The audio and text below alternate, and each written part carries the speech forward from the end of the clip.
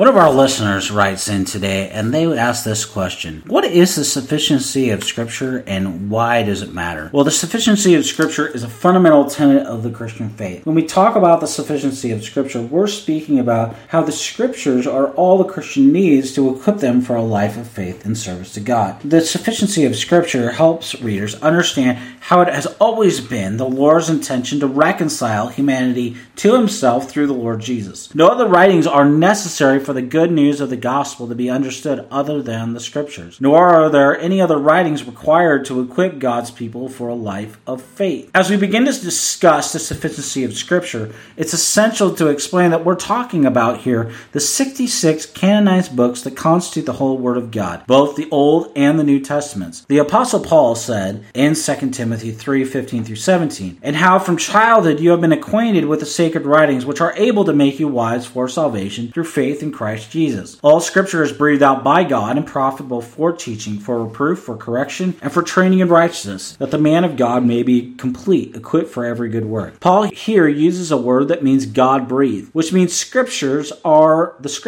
are not man-breathed, spoken by man. With that said, the Scriptures are penned by men. 2 Peter 1:21 says, "For no prophecy was ever produced by the will of men, but men spoke from God as they were carried along by the Holy Spirit." So no man-made writing is sufficient to equip man for every good work. Only the Scriptures can do this particular task and special work, because only the Holy Spirit equips man to do it. And since the Scriptures are sufficient to equip God's people thoroughly, nothing else is needed beyond the Word of God. Now, Paul in Colossians 2 deals with the dangers local churches face when the sufficiency of the Bible is challenged and merged with non-biblical writings, which are full of false doctrines. In chapter 2 and verse 8, Paul warned the church in Colossae, "See to it that no one takes you captive by philosophy and empty deceit, according to human tradition, according to the elemental spirits of the world, and not according to Christ." Now, Jude is much stronger when he says in Jude 1:3, "Beloved, although I was very eager to write to you about our common salvation,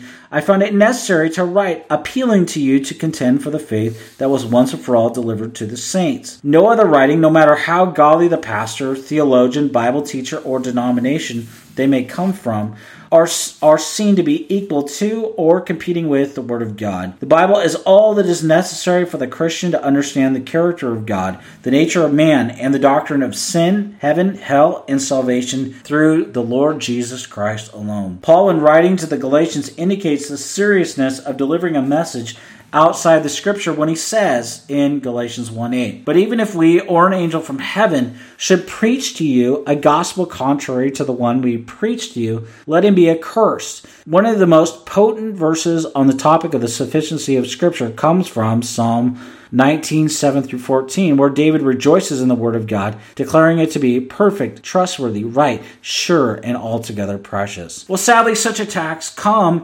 from inside our local churches. They come through management techniques, worldly methods of attracting a crowd, entertainment, extra-biblical revelation, mysticism, and some form of psychological counseling that declare that the Bible and its precepts are not adequate for the Christian life. But Jesus said this in John 10:27, "My sheep hear my voice, and I know them, and they follow me." What we need today is a recovery, is a hunger and a thirst for what the Scripture says. So when you open your Bible and read it, you are opening the very Word of God.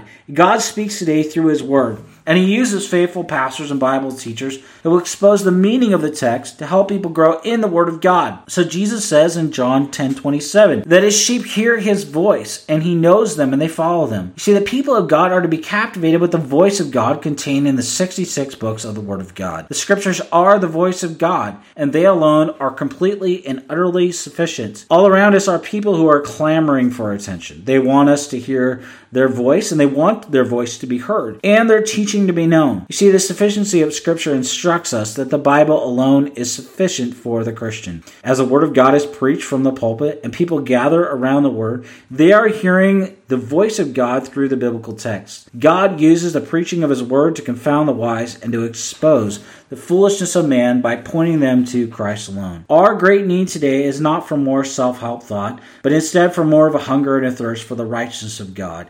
God has provided the means of his word via the Old and New Testament. The Bible is not a church growth manual, nor is it a self-help book. God uses the word to open the eyes of the blind and to bring eternal life into the hearts of the lost. Even so, God also uses his word to equip the church. You see, our great need in the church today is not for more programs or anything of the like. Our great need in a biblically illiterate age is to become well versed in the scriptures. In America, we have a treasure after treasure of great biblical resources, and yet we're spiritually poor and lethargic. We are tossed to and fro by every wind of doctrine, and yet we have more sound biblical resources than anywhere else in the world. The people of God in America have access to Bibles nearly everywhere, at our local churches, in our bookstores, on the internet, and more. And yet statistics teach us that people are biblically illiterate. They don't know who preached the Sermon on the Mount, nor do they even know the 10 Commandments. It is into this present age of the church that the sufficiency of Scripture confronts and challenges us. If we say we believe the right things about the Bible itself, then we will do what the Scripture teaches. The sufficiency of Scripture challenges the need for a continued revelation because it teaches that the Bible alone is sufficient for faith and practice. If you were but to pick up the Scriptures and daily read, God would use the Word of God